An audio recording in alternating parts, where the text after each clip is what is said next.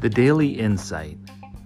In his book, Why We Sleep, Unlocking the Power of Sleep and Dreams, neuroscientist Matthew Walker explains that dreaming is not just a side effect of sleep.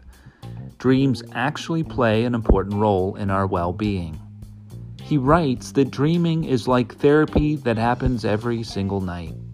And he argues that instead of time healing all wounds, it is the time we spend dreaming that heals emotional and psychological pain. REM, or REM sleep, the stage of sleep in which you dream, is the only time when the brain is completely free from the molecule noradrenaline, which causes anxiety. And in this neurologically peaceful state, emotional and memory structures of the brain are activated within REM sleep in the form of dreams. Well, what does this mean?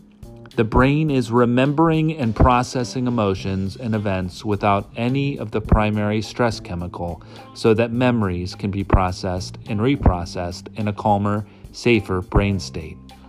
The daily action. When you go to sleep tonight, keep this in mind, that you are not only resting your body, but also resting your mind emotionally and mentally.